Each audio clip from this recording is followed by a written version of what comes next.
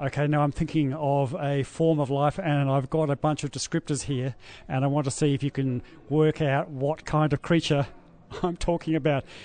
Big, fearsome, reptilian, a failed natural experiment, scaly-skinned, stupid, extinct, and if my plan is working, my two interview guests today are going to rip the microphone out of my hand because I think I've got most of the stereotypes and probably a good many of the wrong stereotypes about dinosaurs.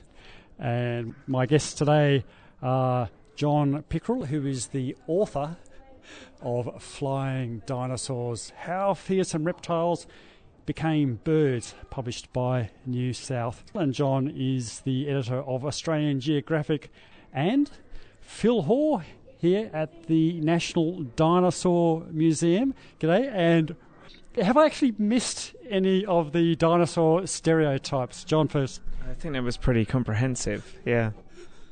Surely there must be another one. Phil, Well, I was going to say, we are in Canberra, so I thought you were talking about the politicians when you're listing all those things off. Maybe sloth-like. That's like some of the older Victorian ideas of dinosaurs. Cold-blooded. Yeah, cold-blooded, that's what I was going to... I don't think you said that, did you? Cold-blooded, yes, okay. Right, so let's start knocking off some of my stereotypes because let's say, well, big, for example. Let's hit off with big. Is that really a reasonable definition of dinosaur, John? It's not a definition of a dinosaur. Many dinosaurs were enormous, and they're the largest the largest animals that ever existed on Earth. But we now know that there are a whole range of dinosaurs down to very small animals, and in fact living birds are dinosaurs. So the smallest dinosaur in existence is the bee hummingbird on Cuba today, which I think weighs about 3 or 4 grams, and the largest dinosaur would have been something, a sauropod, a bit like Argentinosaurus, which I think would have weighed something like 100 tons, something like that. So we're talking vast scales of magnitude difference. So some dinosaurs were very big, other dinosaurs are tiny.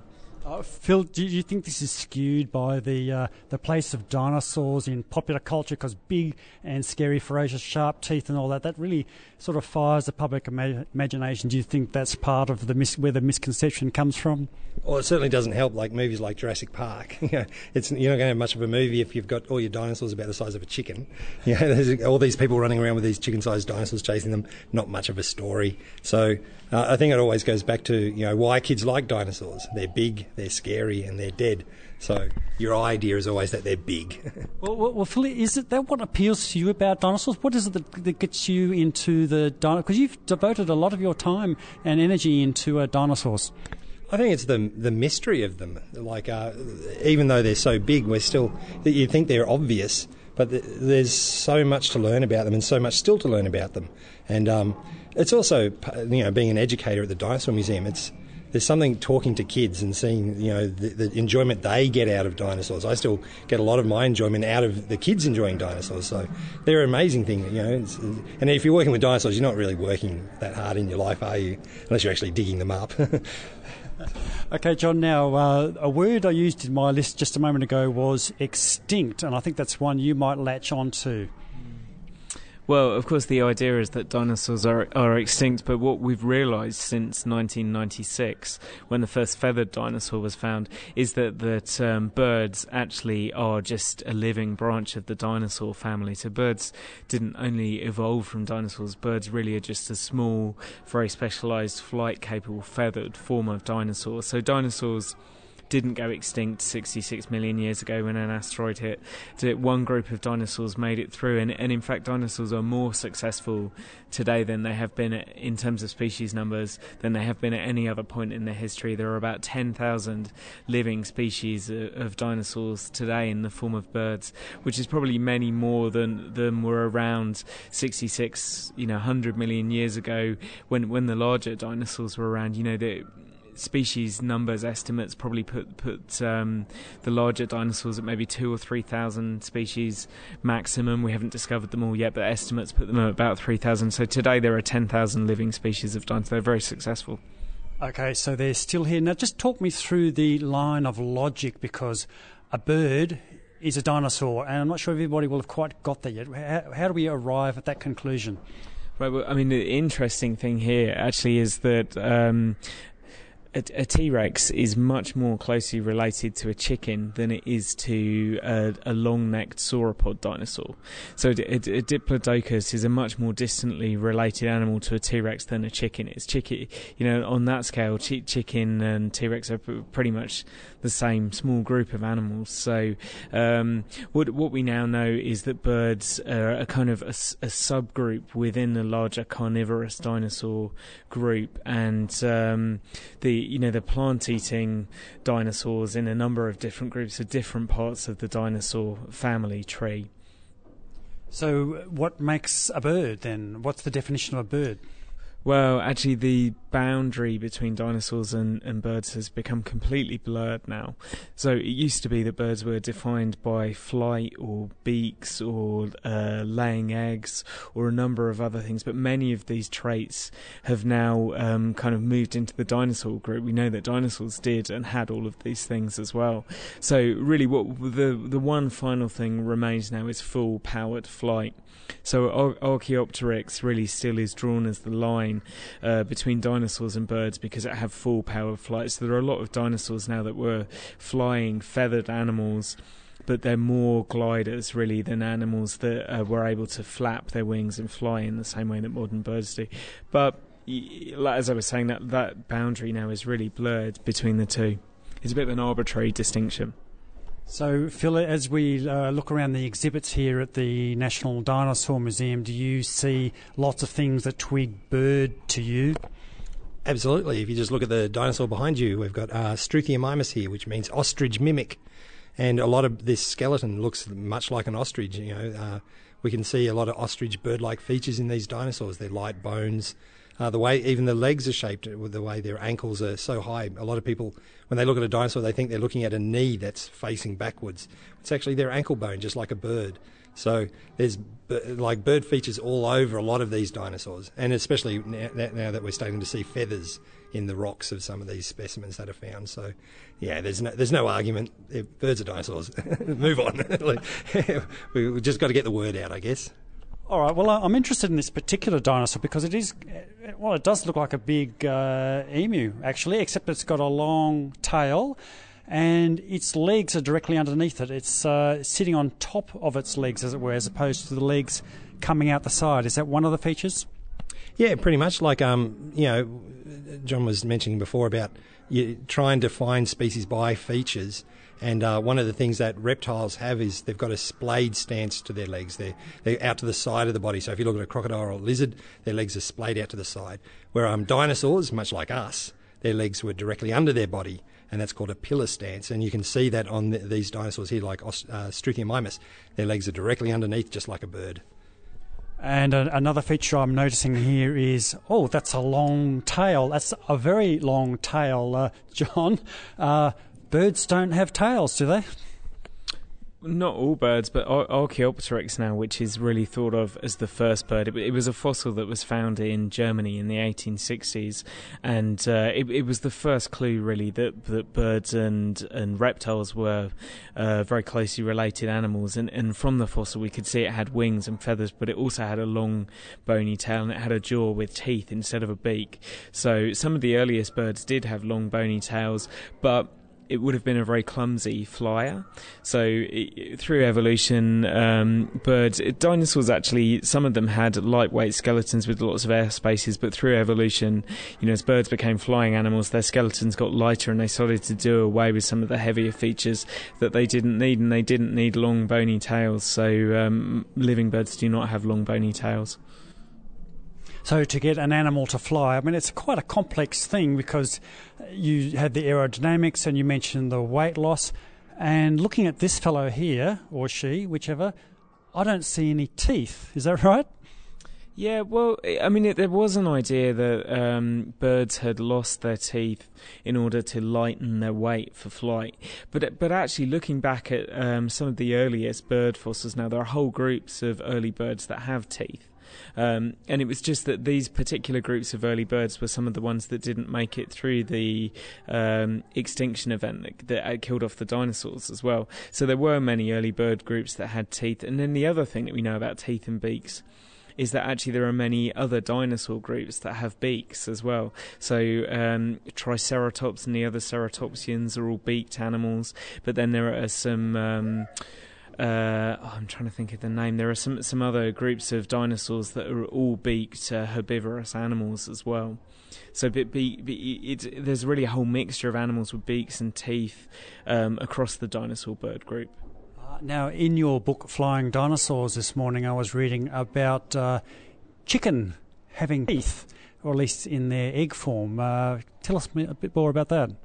Well, there's an unusual project that's been going in the US for a couple of years now, led by a guy called Professor Jack Horner at the Museum of the Rockies.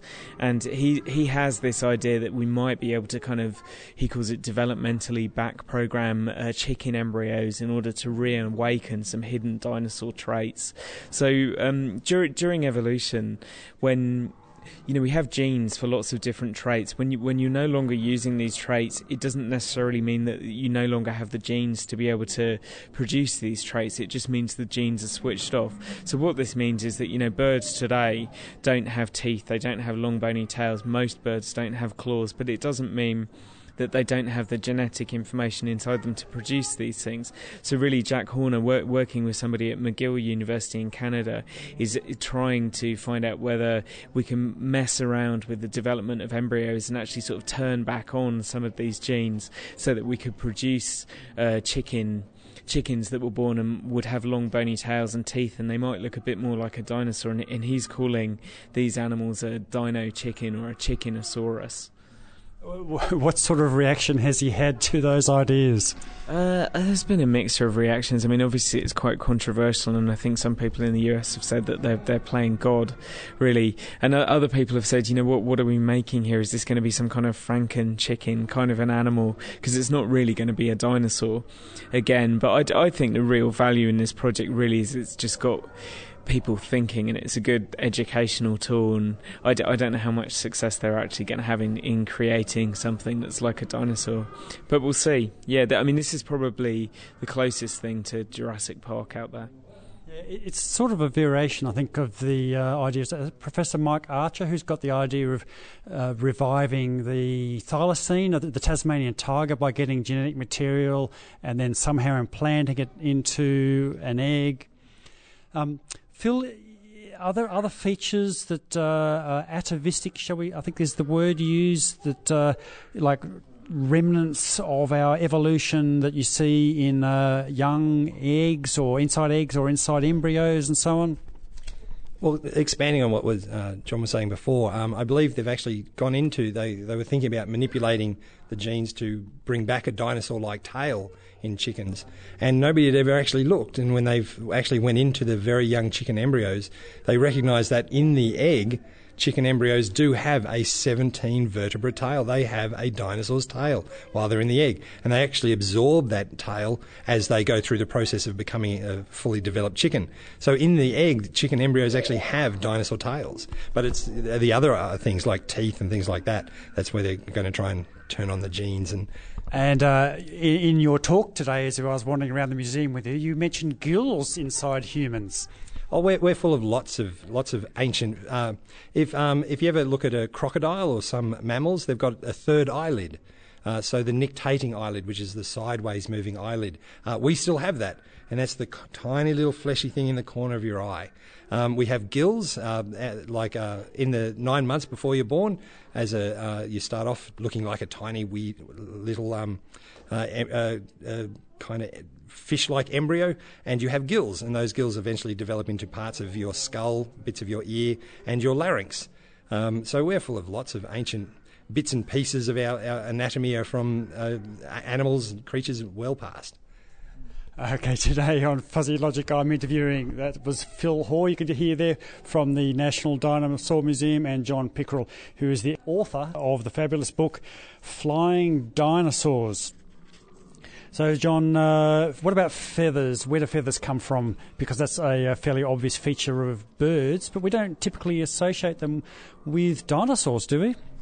Yeah, so what we now know is that actually feathers are a dinosaur innovation. They're a dinosaur trait that first appeared more than 150 million years ago, perhaps even more than 200 million years ago, and that's something that birds have inherited from dinosaurs. But we know from the range of feathered species that have been discovered in China, about 40 feathered species have now been found. We know from this range of species that feathers probably first developed for insulation. So the earliest dinosaurs that would have had feathers had a kind of fluffy, downy covering on them, which was used for insulation purposes, and then only later would that have become more useful for display purposes. So they're the next group of dinosaurs that are playing with feather-like structures, have fans of feathers around their tails, and they have fans of feathers on their forearms, kind of wings, and they would have used these for display purposes, a bit like a turkey or a peacock today. And also they would have used their feathers to have bright colours as well. Feathers are quite a good structure for displaying bright colours, as many birds do today. So it really was only quite late in the development of feathers that they had any purpose in flight. And so, dinosaurs, carnivorous dinosaurs of many types, would have been using them for all kinds of other purposes before they then used them to help get a bit of extra lift when they were running. And eventually, for some animals, they were using them then as aerofoils to glide out of trees. So did feathers begin just as feathers, or is there like a transition form? Did they evolve out of fur or something like that? No, feathers. In fact, feathers are very distinct from fur. They're a completely different structure. They're tubular structures. So we also know that they're very different to scales as well. So they have a separate evolutionary history to these other kind of skin structures. You mentioned colour. Now, as I look around the Dinosaur Museum, I see sort of lots of reptilian-coloured things. But we tend to think of them as being fairly dull-coloured, but you're saying that's not the case. They're actually much more bright than they are in popular culture. Well, the reasons that dinosaurs have typically been painted in greys and browns and greens is because we've thought of them as scaly reptilian animals, and we look to modern creatures as analogies for prehistoric creatures. So if you're thinking them as kind of scaly reptilian animals, you look to those animals today, which are things like goannas, monitor lizards, crocodiles. So they've typically been repainted in those kind of colours. But then if you imagine them as feathered animals, and you look at the range of birds and feathers and feather colours today, actually birds have this incredible range of very bright colours that you don't get in mammals at all. Mammals are very rarely bright colours. Mammals are more typically kind of browns and greys, but birds have this fantastic variety of bright colours. So if dinosaurs were feathered animals, it really makes sense that some of them would have been the same variety of bright colours that birds are. They're the same group of animals, so it makes sense. I guess it's exciting to break the stereotypes. And one of the things you find interesting about doing this kind of thing is where you discover something that you always thought was true, and then one day you go, actually, that's not right at all. It happens quite a bit.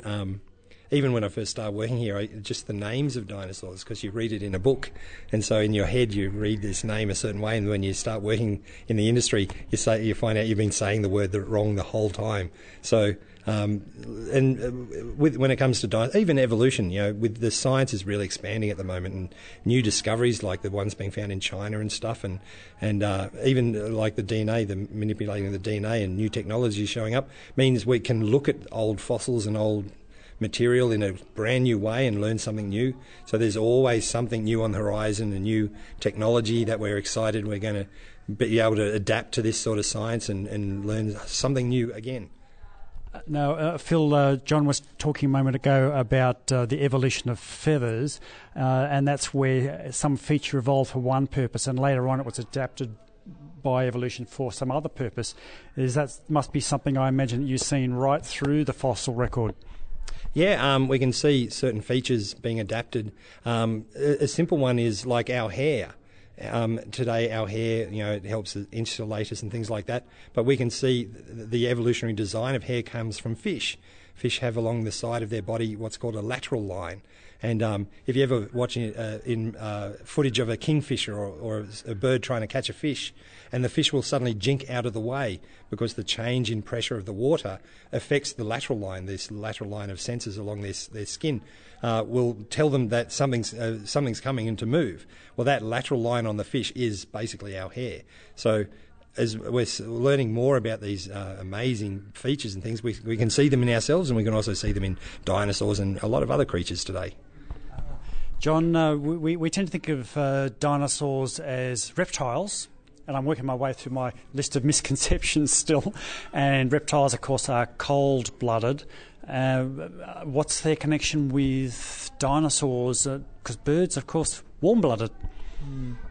Well, this is something that we were talking about a bit earlier today, actually. That reptiles now really, they're more of an informal grouping of animals, because it is strictly, if birds are dinosaurs, then birds must be reptiles too. So, but reptiles is more of an informal grouping now.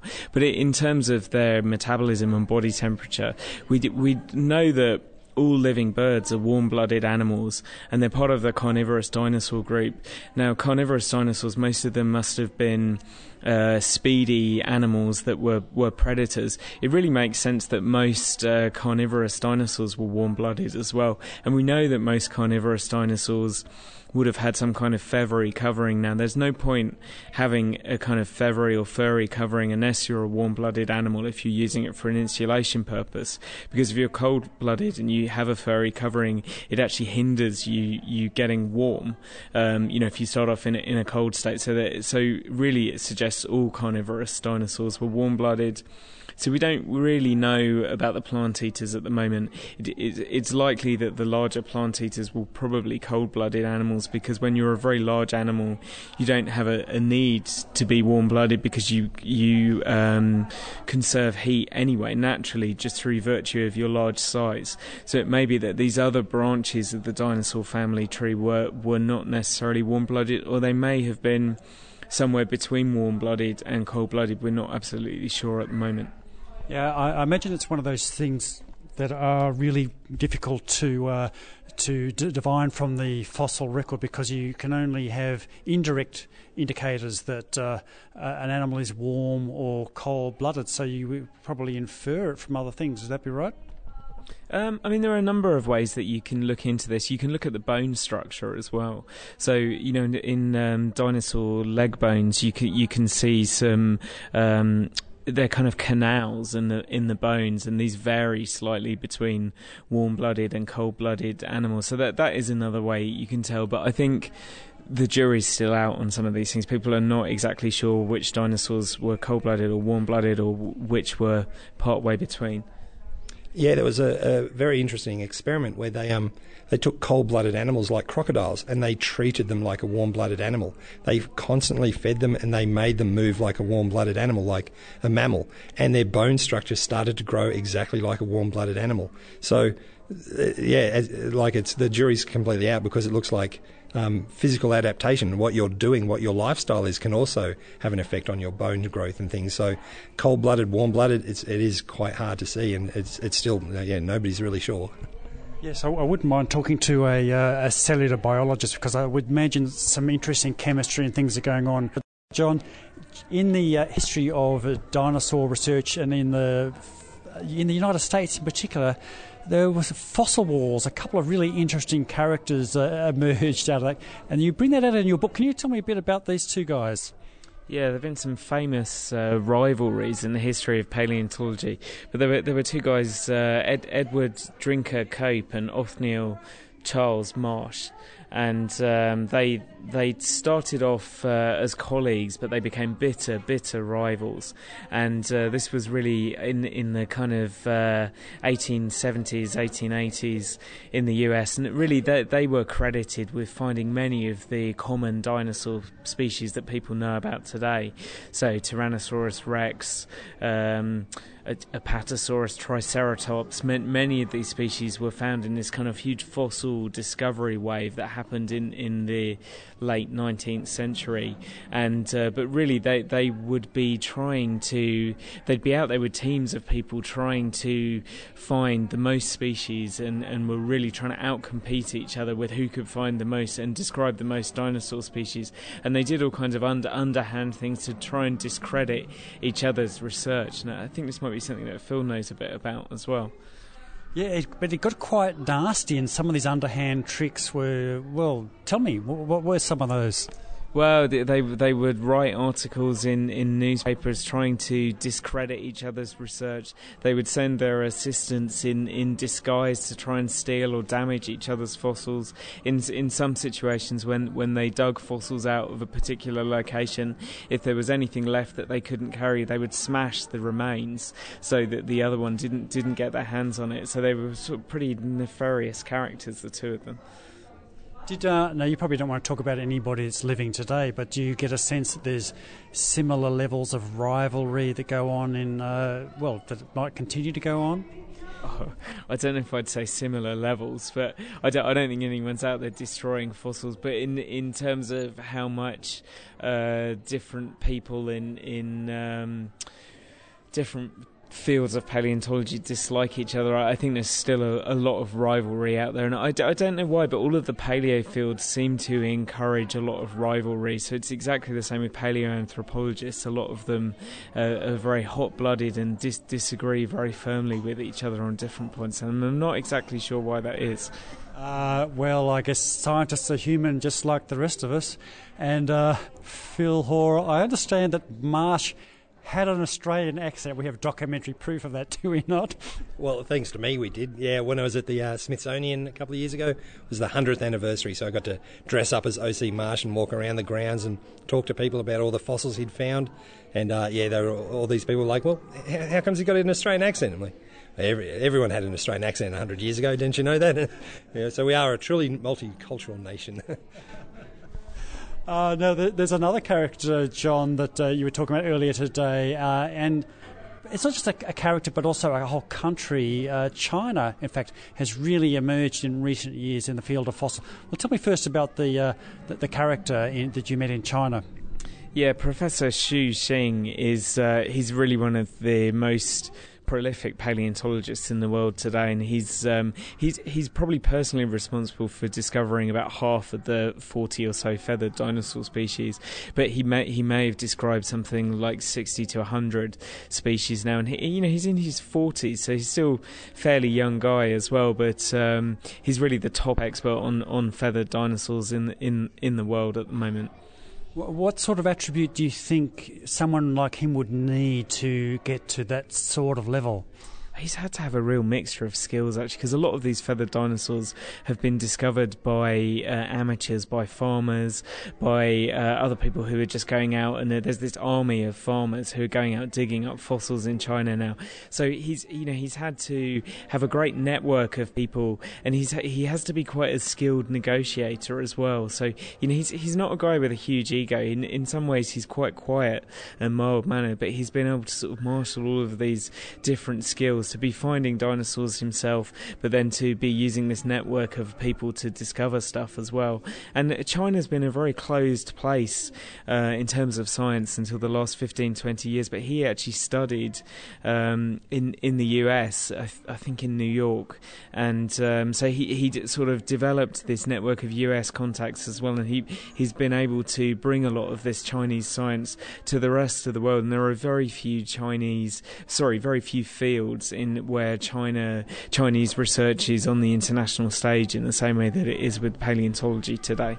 I find that fascinating that the skills, the key skills that you've pinned there are personal skills and more than the technical skills. But he must have a lot of technical skills as well to back that up. Oh, that kind of stuff goes without saying. Yeah, no, I'm sure. To be a paleontologist, then you have to have a lot of knowledge in this area, and you have to be good at going finding fossils and preparing them and knowing what you're doing. And yeah, I'm sure he has all of that stuff as well. And also the analytical skills. Now, Phil, I think you must have met some really interesting characters in your time in paleontology, or what you've seen of these sort of people. Are there any come to mind in particular? Off the top of my head, like, you never want to name names because it's a very small industry and everyone knows everyone. But no, I've met some amazing guys, like one of the gentlemen I was working for in London. He was digging up a lot of the fossils that come out of Whitby and the fossil coast in England. So the huge ichthyosaurs and things like that, which were big fish lizards that were swimming around during the Jurassic and things. They come from they were first found by a very famous person called Mary Anning. And most people in paleontology know Mary Anning, but outside of the paleontology, they don't think they know. But if you say seashells, she sells seashells by the seashore, that's Mary Anning. Mary Anning was the person who was collecting the shells from the fossil coast and selling them along the seashore.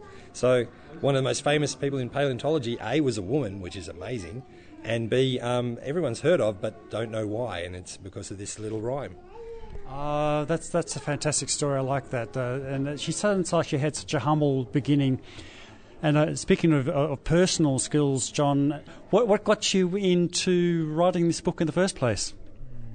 I've always been very interested in dinosaurs and paleontology. I did a master's course at the Natural History Museum in London before I started out as a journalist. So I'd had an interest in fossils and dinosaurs. And then over my 15-year career as a journalist, I'd often written about dinosaurs. So I'd been sort of following the feathered dinosaur discoveries piecemeal by writing odd stories about them. So, from that first discovery in 1996. And I realised about 3 or 4 years ago that it was just kind of showing this incredible transition from reptiles through to birds, and that there was just this whole wave of discovery coming out of China. And really, we knew so much now about how all of these different bird traits had evolved in dinosaurs, but I realised that the general public doesn't know very much about this and still wasn't very aware that birds were dinosaurs, and it just seemed like great material for a book, and I wanted to share that idea with other people. You must have had some great experiences. I gather you would have done a lot of travel to write the book, did you? I didn't do heaps of travel. I did go to China, and I interviewed people at a variety of museums in London and some other parts of the world. So no, I wish I'd done heaps of travel for the book, but a lot of my reporting for the book all over the world was done by telephone. And you write for you're the editor of Australian Geographic. How did you get that? Because that's quite a prestigious position. Australian Geographic is about the 6th magazine that I've worked at now, so I come from a background of working at many different science magazines in London and Washington and now in Sydney. So prior to Australian Geographic, I was working at a science magazine called Cosmos. So yeah, it's just been my career really, but I'm very lucky. I have my dream job, I think. Yeah, yes, it's a fabulous, and it's a fabulous book. And you thinking about writing another one? There was a lot of work involved in that book, so I think I want a bit of a break. But yeah, I do have some plans afoot for another dinosaur book, in fact, already. Well, John, you know where to come when you've got one ready to go. We'd love to interview you again on Fuzzy Logic, and before then even. So, John Pickerell, thank you very much for your time today. Thank you. And Phil Hall from the National Dinosaur Museum, thank you very much. Thanks, guys, and thanks for coming around. This has been fun.